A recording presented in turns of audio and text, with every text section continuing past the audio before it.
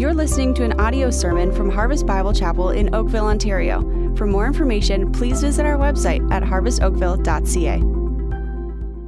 Let's open our Bibles now to 2 Corinthians chapter 5.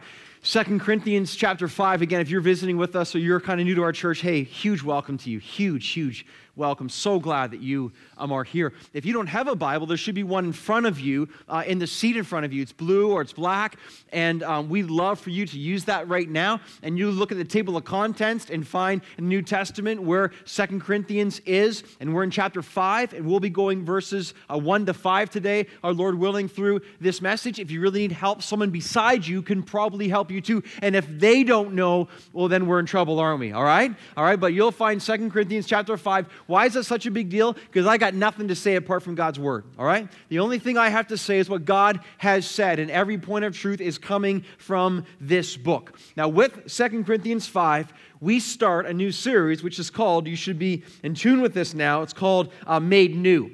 Made New. We're looking at the gospel in the 5th chapter of 2 Corinthians, Lord willing, over the next 4 weeks. So let me ask you a question. Do you like new? Do you like new? Well, if you're human, you probably do. Our world loves new. We have it within us to love new. New what? Well, new anything and everything, basically, right? New clothes, new cars, new homes, new gadgets, new handheld devices, new smartphone, blah, blah, blah, new games, new hobbies, new food. Today I had to take out of the fridge some food that was old, like way past the due date, not good. Get rid of that, right? Bring in the new food. That's also exciting. We like new fun. Here's what I like new. Call me strange, I like new paint. Now, what I mean by that is I love a fresh coat of paint on a wall that's just been worn down. So right now in our house, I'm looking around and walking around right now, and I see the baseboards. When you got 4 kids running around at a pretty young age, they get beat up pretty quick, all right? So I'm looking at baseboards and trim, and I see smudges and dirt and scratches, and everything within me says, I want to paint these things. Honey, can we buy some trim paint so I can start making these things look new, right? Because we love new. But there's more to this, too, when it comes to new. Inherently, we love new. We love new seasons. We love new days. We love new opportunities. We love new sense of health. We really love that. We love a new lease on life, right? We love new. Now, I get it. Because we love new in the sense, I get this, because I think that we were created by the Creator to love new. We were created with a longing for what's right, what's new, what's fresh, what's beautiful, what's real, what's new. I mean, new just doesn't get old. Is that true? New just doesn't get old. Well, actually, depending on how you look at it, new does get old. In the world's way of looking at new, it does get old, but that's why we're so obsessed with the next new then, right? Because the problem with something that's new, you get enough time and it becomes old. Yeah, so then we want the next new. An example of this recently was I remember seeing someone, he will be left unnamed, but they forgive them, they had an iPhone 4. Okay? And the person seeing this person, if you're iPhone 4, no offense, all right? But I don't have one, but I don't have the newest one either, okay? But they were looked down upon like a lower class citizen because they didn't have the newest. Isn't that amazing how it starts and goes, and we're all obsessed about getting the latest and the greatest because we want the new. So what we really want, it's the new that we long for so much. It's the next new that drives us. Now, stay with me here, okay? I'm going with this. I'm going somewhere with this, right? This is where this series is so glorious and so exciting. Here's my question now. With all our obsession with new as the world sees it, what if there was a new that never truly got old? What if there was a new that actually got newer as time went on?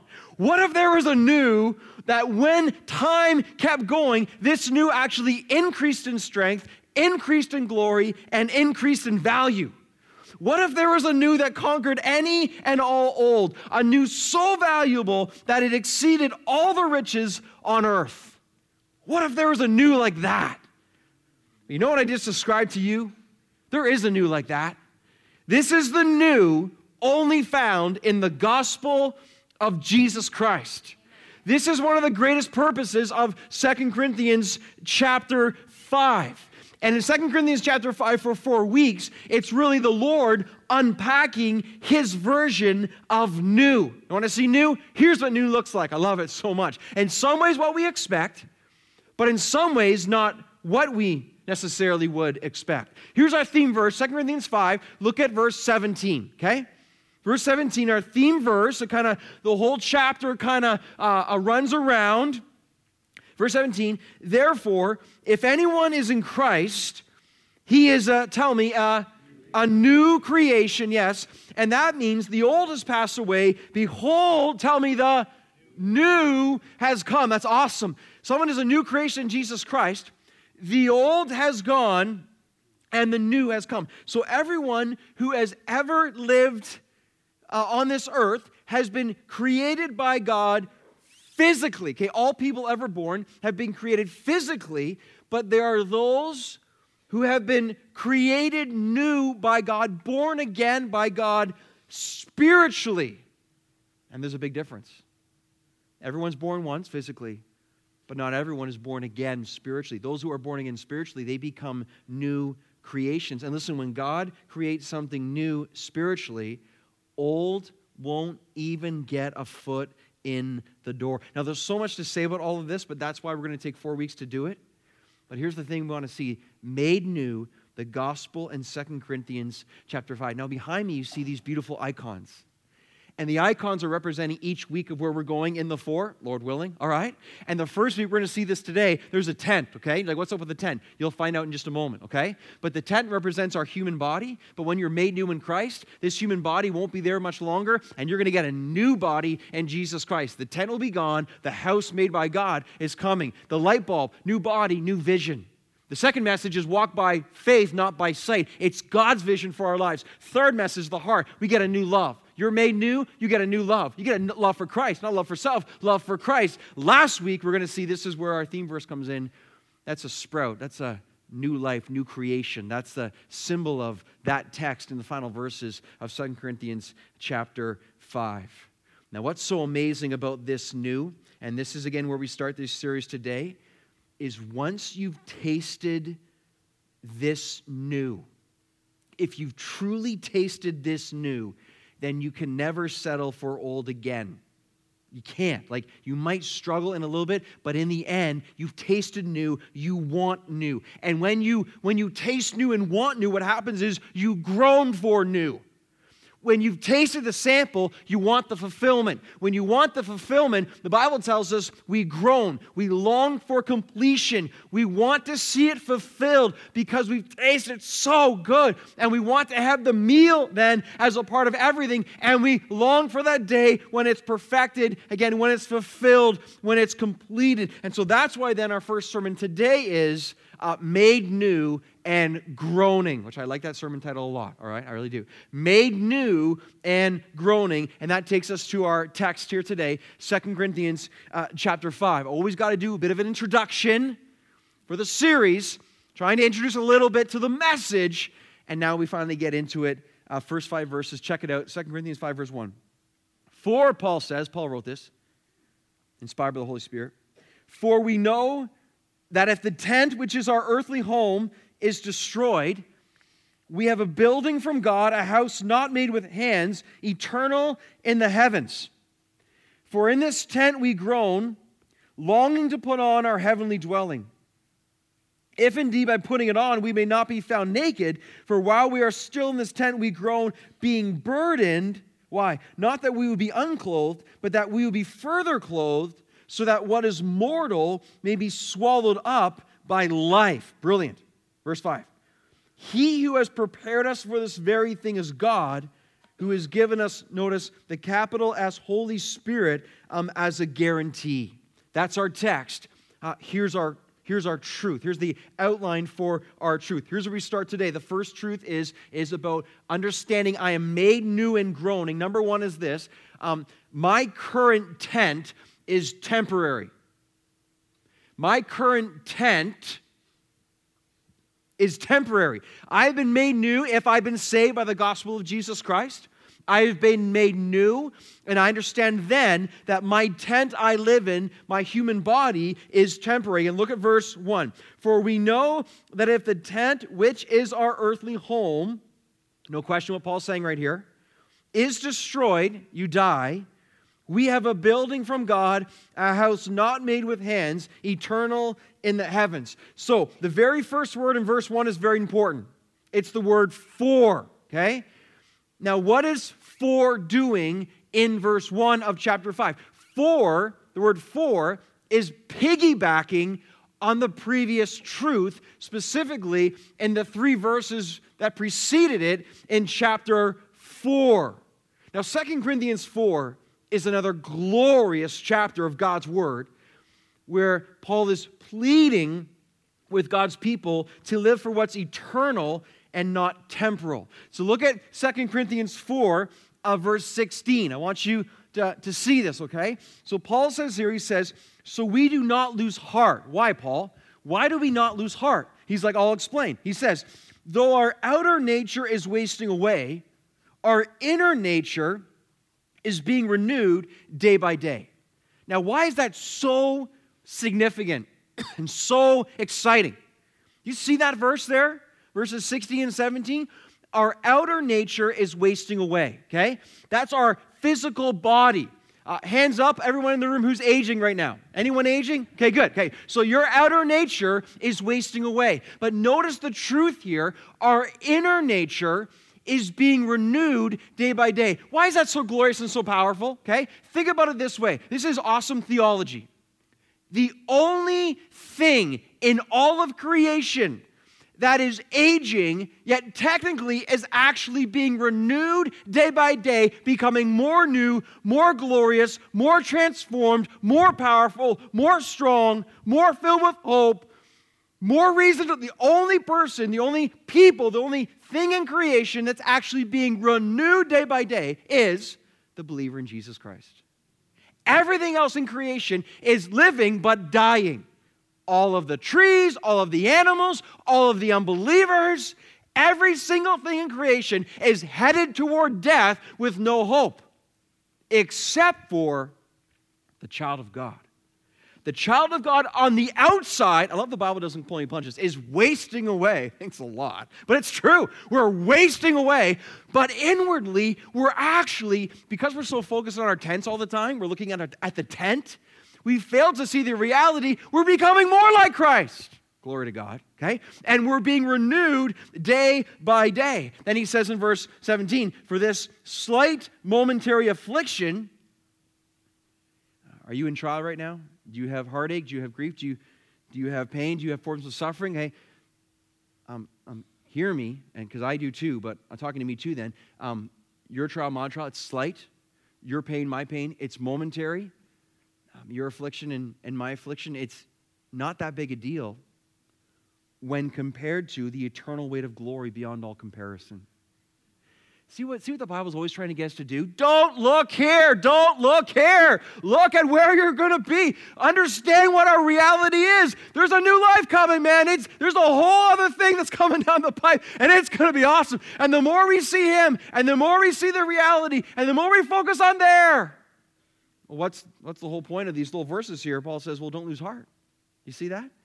In verse 18, as we look not to the things that are seen, but look to the things that are unseen. Why? For the things that are seen, things we can touch, we can look at, this is all gone. It's transient, comes and goes. But the things that are unseen, faith in Jesus Christ, the love of God within us, the reality that we are born again, the hope of glory, Jesus within us, going to have, the things that our faith, things we cannot see, those are the things that are really going to last for eternity. And see, this is what Paul does. It takes us into the beginning verse of chapter 5. You see? So this is what he's saying right here. This is the lead-in. So we come to chapter 5, verse 1, and building on this awesome truth of the gospel, the first thing, notice, Paul says we need to know. He says, for we know is this, that my current tent is temporary. Now, by the way, notice Paul says, for we know, not we think or we hope. For we know. Loved ones, look right here. Look right here. Do you want to be mature in Jesus Christ? If you want to be mature in Jesus Christ, you have to know this truth. What truth do I have to know? you have to know that this current tent is temporary. There's no chance of being mature in Jesus Christ if we don't know this truth. And if we know this truth biblically, we live this truth. How do we know the truth? We understand the reality, again, what's going to be. We understand the reality of what this is right here. We understand the reality of the hope of glory. We know it. We live it. We act like it. We make our decisions based upon it. We pray like it. We seek God like it. It changes us. If you and I want to be mature in Jesus Christ, we have to know the truth of verse 1 of chapter 5, and we have to live it. There's no chance of maturity apart from that. Immature Christians keep living for the tent. They keep focusing on the tent, the world, the things that are seen. If we want to be mature in Christ, there are no exceptions to this spiritual principle and rule. None. No exceptions. You're like, I'm the first. No, you're not. No, you're not. There are no exceptions to this spiritual principle and rule and truth. Maturity in Christ understands what's temporary and understands what's eternal. Notice what Paul does in verse 1. There's two contrasts. Can you see them? There's two contrasts. He contrasts the tent with a building from God, and he contrasts an earthly home with a house eternal in the heavens. One is temporary, one is eternal. I think it's fitting that Paul here uses the metaphor of a tent to describe the human body. Why? Because he was a tent maker. How aware would Paul be of the short lifespan and vulnerability of a tent? After all, it was man-made. But then Paul says in verse 1, he says, you can look at it there, he says, but we have a building from God, a house not made with hands, eternal in the heavens. What is he talking about? The resurrection body of believers that is guaranteed for everyone who's been saved by grace through faith in Jesus Christ. This is what he's talking about. He's like, you got a tent, but the tent's going to be gone, but a resurrection body's coming, given to you, the first fruits, Christ proved for us. It's coming, man. It's coming. A house not made with hands, rather made by God, eternal in the heavens. So once again, in verse 1, we're seeing a window into the secret of Paul's passion and fruitfulness for Christ. Now, can you see the secret of why Paul was so powerfully used in his passion and his fruitfulness? Paul is saying here, he's saying this in verse 1. He's saying, because my earthly body is just a tent. It's just a tent. It's temporary. It's transient. It kind of comes and goes. He says, the worst thing that can happen to me is the tent is pulled down. Meaning the worst thing that can happen to me is that I die. And if that's the worst thing that can happen to me is that my tent is taken down, well, that's not so bad. That's what he's saying, because it's just a tent. That's not really who I am. The reality of my resurrection body that is to come, he's like, that's not such a big deal. I can die, but then actually I begin to live. If the tent is pulled down, when the tent is pulled down, loved ones, it makes way for the glory of God's house that is then promised for me. So a Christian funeral is sad for us. It is not sad for that person, okay? You do not have to feel bad for the believer in Jesus Christ who passes away, because as they die, they begin to live. This is the whole point of this text. Paul's like, don't feel sorry for me, man. If the tent is gone, life is about to really start to live. So loved ones, what's mind-boggling then, what should be mind-boggling to every believer in this room right now, what's mind-boggling then, understanding the nature of the tent, human body, how much emphasis the world puts on the tent. It should be mind-boggling to believers. Think of all the attempts to dress up the tent, to beautify the tent, to support the tent, to remodel the tent, to decorate the tent. Think about that. But just remember, for the love of God, honestly, for the love of God, it's just a tent.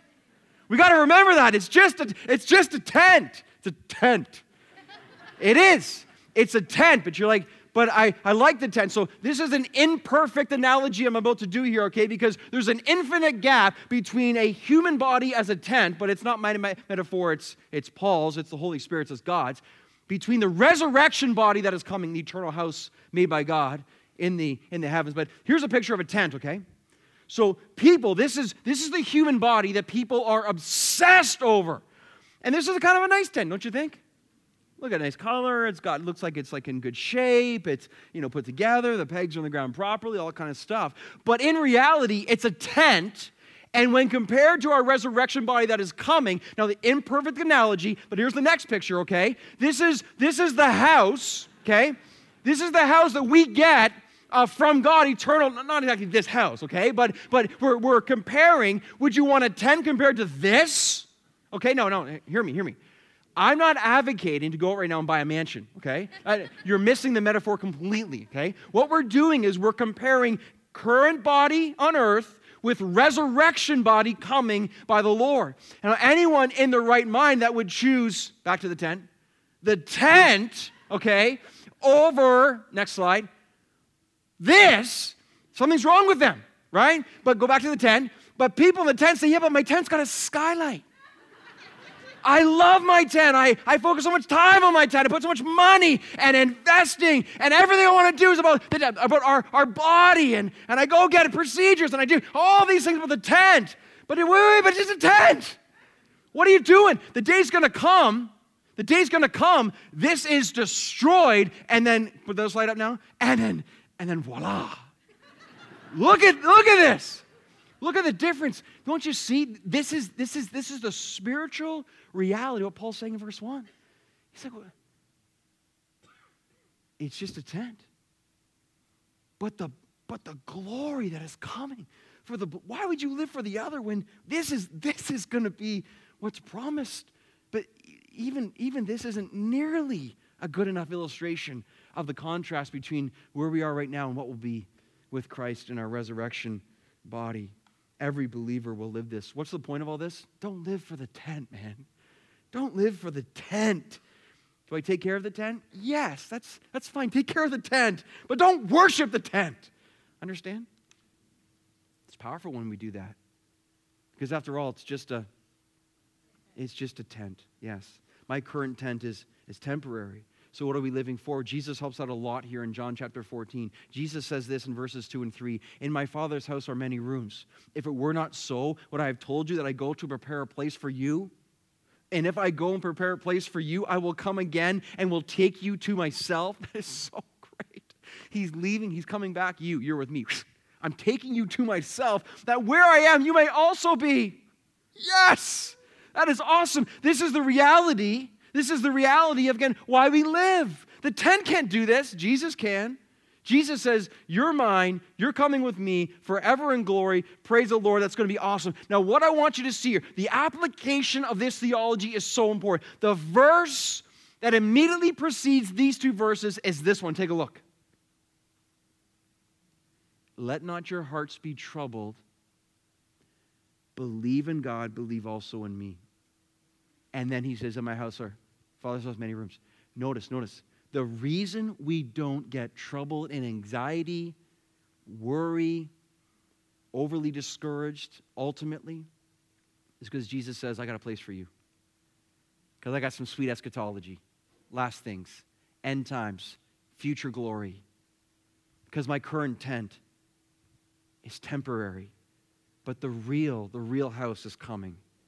See, the application, it calls us higher. It lifts us above our temporary circumstances. And loved ones, when this is lived out, this is so powerful. Now, what's one of the problems with Christian society, with the church in our land, with the church around us, right? What's one of the problems? Many believers don't live this way. Many believers live as if the tent is more important than the future. That will not go well.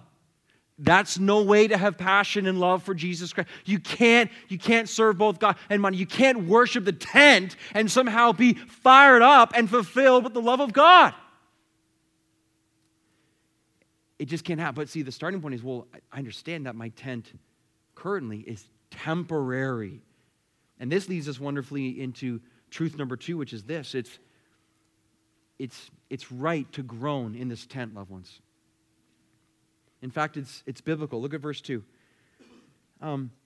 For in this tent we groan, longing to put on our heavenly dwelling, if indeed by putting it on we may not be found naked. For while we are still in this tent, we groan, being burdened, not that we would be unclothed, but that we would be further clothed, so that what is mortal may be swallowed up by life. Okay, so much of what we're learning in this whole chapter and our passage today can be described as the already and the not yet.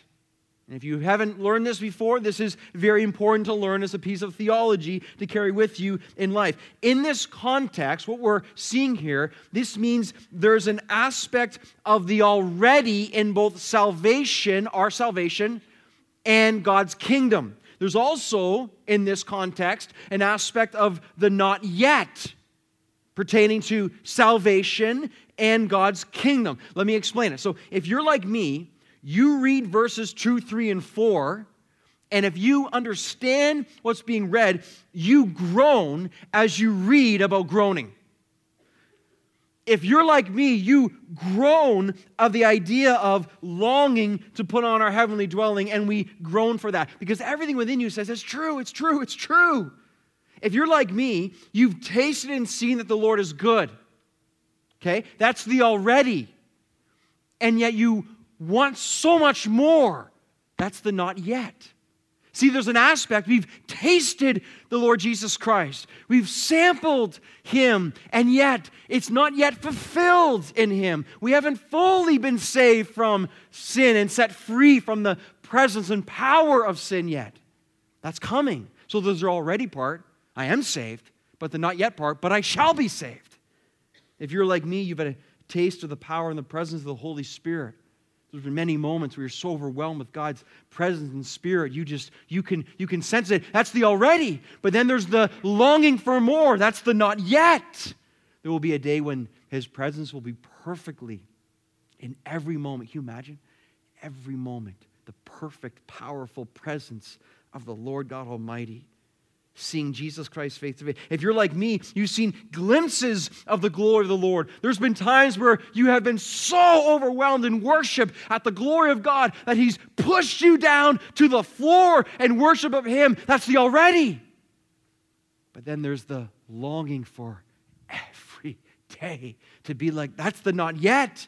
If you're like me, you've savored of what will it be like to be rid of sin forever. And if you're like me, you've had moments of powerful victory over sin and moments of walking by the grace and the power of God's Spirit and loving people as you're supposed to love them and praising God as you're supposed to praise Him, and you're operating in the freedom and you've sensed that sin is diminished and you're growing like Christ. That's the already. But then you say, what will it be like when sin is forever gone? That's the not yet. That's what's still to come. See, this is why the Christian life is often such a struggle. It is such a struggle, loved ones, because we have tasted a sampling of the meal, and it tastes so good that we want to finish the whole thing.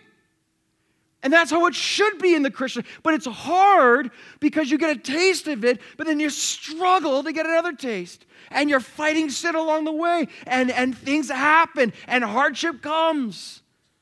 But see, when you've tasted it, then you're just like, give me the whole meal. So I'm known for both sides of my family, my immediate family, my in-laws as well. I'm known for the guy like at Christmas and Easter and the big dinners at our family to walk up into the kitchen as the dinner's getting ready. And I like to come and just kind of pick a sample just to taste it to make sure it's good enough. Anyone else like that in here? Anyone else like that? Okay, so I go up, man, you got a lot of you. That's great. So I pick it up and I sample it. I'm really hungry and I taste it. Oh, man, that is good. When's the meal, right? Why do I often volunteer to barbecue? Well, really is because as you're barbecuing and it's cooked, you get to sample the first bit of that and bring on the whole meal. When you've tasted it, you want to feast on the whole thing. This is where we are right now as believers. Tasted the Lord and you want all of Him.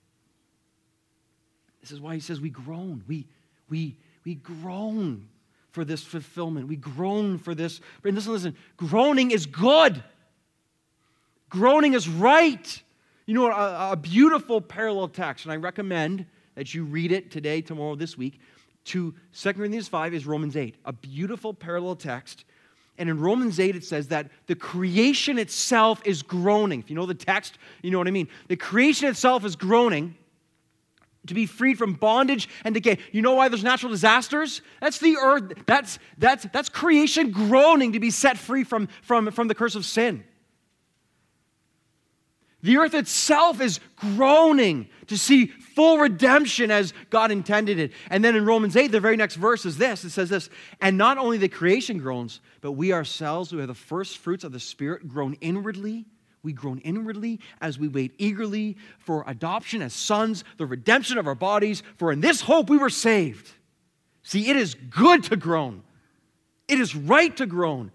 It is biblical to groan in this tent. Have you been groaning? If you're like me this past week, one morning you woke up and you felt like death warmed over. I did. One day this week, you got to be kidding me. I woke up one day the past 7 days and 8 different injuries surfaced quickly. 8. Ones I knew about from a past playing football, other ones I've never even heard of or felt before. Just 8 different injuries appearing. You're like, you're just 41. I know. A lot of older people. I'm just telling you the truth, all right? This is where I'm at, all right? You wake up and you're just like, what in the world is this? Okay? Then you have a cold and sickness punching you in the face, right? Anyone else there too? A lot of sickness going right now, right? And you just feel it. This isn't going great. And then the worst part of it all, though, is you wake up and you realize, oh, I still have that thing called the sinful flesh. And then you're battling your sin over and over and over again.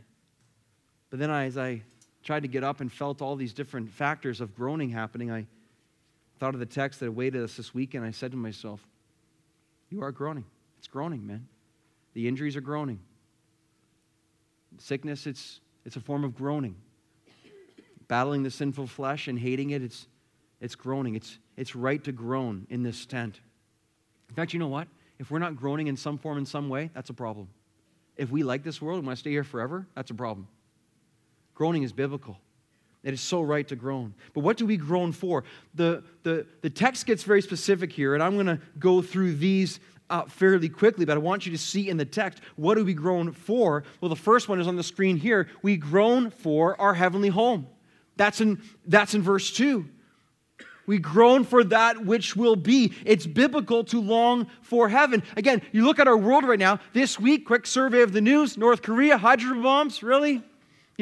Terrorists are murdering their own mothers, really? You're looking around in unstable economies all over the world, global, really? Looking around, police officers getting all this stuff and just all the hurt, all the pain. Really? This world, really?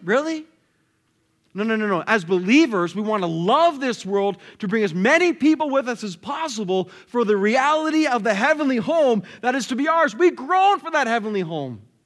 We groan for the heavenly home. Secondly, with this, we groan to be further clothed. Right there in verses 3 and 4. We're longing to put on the clothing, which is speaking of what? The resurrection body. A body that is imperishable, undefiled, and unfading. Okay, so just want to close your eyes or you just want to sit still for a second. Just imagine having a body, okay? Physical, spiritual body. You're going to have a physical body in glory if you're saved in Jesus Christ. Imagine having a body that is subject to no form of sin, no pain, no disease, no blemishes, no weight where you wish it wasn't. Just imagine a body of complete and utter God-created perfection. It's going to be a good day. In fact, I can sense the groaning in the room for that even now. As we should groan for this right now. You see there in verse 4, it says, and while we were still in this tent, we groaned being burdened. See, burdened? Burdened is weighed down. Literally, I'm weighed down. So I want you to be encouraged by this too. Paul says it's very natural as a believer in Jesus Christ to not only groan, but to feel weighed down. You feel like you're carrying a tremendous weight as you walk through this life and want to persevere. I mean, I don't have to take a survey in this room right now to understand the amount of people who often feel weighed down. Weighed down by sin, weighed down by suffering, weighed down by struggling, weighed down by just trying to follow the Lord Jesus Christ. I just want to tell you, man, I feel weighed down more than I care to admit. Sometimes it's hard to even explain. You're trying to serve the Lord to get here today. You feel weighed down. It's just the way it goes. But then you look at the text and you're like, but it's kind of supposed to be this way. Like, it's right to groan. It's right, in a sense, to have burden, to feel the burden, because we're not made for here. We're made for what is to be. Because we've tasted and we've seen a glimpse, we've caught a window into the wardrobe that will be ours, the clothing prepared for us. We groan for a heavenly home. We groan to be further clothed. We groan for this. We groan for death to be devoured by life. You look into verse 4, it says, and what is mortal may be swallowed up by life. That's so beautiful. So this is a really good thing to groan for. Groan for life to swallow death. Notice here groaning. Groaning's not complaining. Groaning's not whining. Groaning's not like, this stinks, or when is this thing over? And then, do you have any, forget, I'm not going to bring my kids up. Okay, very good. Anyway, so complaining or whining, that's not what it is. But groaning carries the idea of on your tiptoes trying to peer in. Groaning carries the idea of straining your neck to see, trying to. You're intensely longing. Are we longing intensely for the reality of our resurrected bodies and the glories of heaven and death being swallowed up by life? I love that. That's an awesome picture, isn't it? Death swallowed up by life. Hey, death and mortality, can you come here for a second? Death says, why? And life says, because I want to eat you. It's right in the text. Death, come here. I want to eat you forever. And life's going to do that. Life will pick up death and swallow it whole, never to be seen again. No wonder Paul says in 1 Corinthians 15, then, death is swallowed up in victory. Loved ones, it's right to groan in this tent. Let's apply this right now. So, when you feel body pains this week, use it to your advantage. Say, I'm groaning for glory. I'm groaning for glory. I mean it. I mean it. I was looking under a bed this week to get something that was stuck underneath it for my wife, and my older son was there, and I went to get up, and there were some loud, audible groans coming from Dad, and my son's like, what's wrong with you, Dad? I'm just like, I guess I'm just getting old, man, you know? And it was like, wow, like, I'm not that old, I understand, but I'm just telling you, there's groaning going on, you know? This text is helping me. Hey, this week, when you're fatigued from fighting sin, use it to your advantage. Use it to your advantage and say, you're groaning for glory. When you're struggling with, I hate my sin, God's like, I know, that's going to be dealt with soon, forever. Use it, I'm groaning. I am burdened for glory. When you look in the mirror this week and you're not that impressed, right? I'm kind of being serious, I'm kind of being serious, and you're not that impressed. In a sense, you're groaning for glory, right? Don't you love those people who tell you exactly what they're thinking? A couple of people came up to me recently, you know, and one person said, hey, man, you got a lot of gray hairs coming in. Thank you. What is that? It's groaning, right? And another person came up to me and said, look at your thinning on top there. Yeah, thanks, man, thanks. They go to our church, you know, and these are things that are being said. Listen, I'm groaning, you know, I'm groaning. I remember once getting up and trying to get up, and again, one of these situations, and you're kind of like, oh, you look a little slow trying to get up there, Robbie. I'm just like, give me a break, man, I'm groaning. You know what's the best? This past summer, I was at NBC, and I get down to pray as I like to, and I was praying, and I had some real knee problems, okay, and like, it's been this weird bone bruise that happens underneath my kneecap, and there's shoots of pain that happens at the most unexpected times, and I was just finishing the prayer, I was about to get up, and I went to get up, and everyone's, you know, there, and this pain, it almost collapses you when it happens, and I was like, in Jesus' name, like that, and just like, it was just, and I look over my wife, and she's like, because she knows, you know, like Robbie might be on his back on the front, you know. What is that? It's groaning. It's groaning. And I'm so encouraged that it's right to groan, okay? So you take that this week and you have fun with that, but apply it for real. We are not made for here. We are made for the world that is to come. And we have been created in such a way right now that we will groan a lot. And some of us are groaning more than others, and you are young. I don't have any groaning. You wait, your turn's coming, okay? Your turn's coming. And you will see it as well. And here's what we find out. Made new and groaning. Isn't that so interesting? We're made new. We're made new with the hope of glory, and yet we groan. Because we've tasted. We're made new and we groan. This tent, it's temporary. It's right to groan. And then just thirdly, finally, and quickly, my tent will be replaced with a house. Guaranteed. Guaranteed. Look at what it says in verse 5. He, who's that? God, who has prepared us for this very thing is God. Okay, so our world has lots of promises made that aren't kept, right? But who's backing this promise here? God is. And if God is for you, I like your chances. If God has your back, I think it's going to happen. I know it's going to happen. So the one preparing us for this, it's God. And God is true to His word. God will never go back on His word. So we've tasted the meal. We've had a sample. Who's the chef? God. Dinner will be served. Dinner will be served. And then notice it says, who has given us the Spirit, Holy Spirit, as a guarantee. Now, isn't that awesome?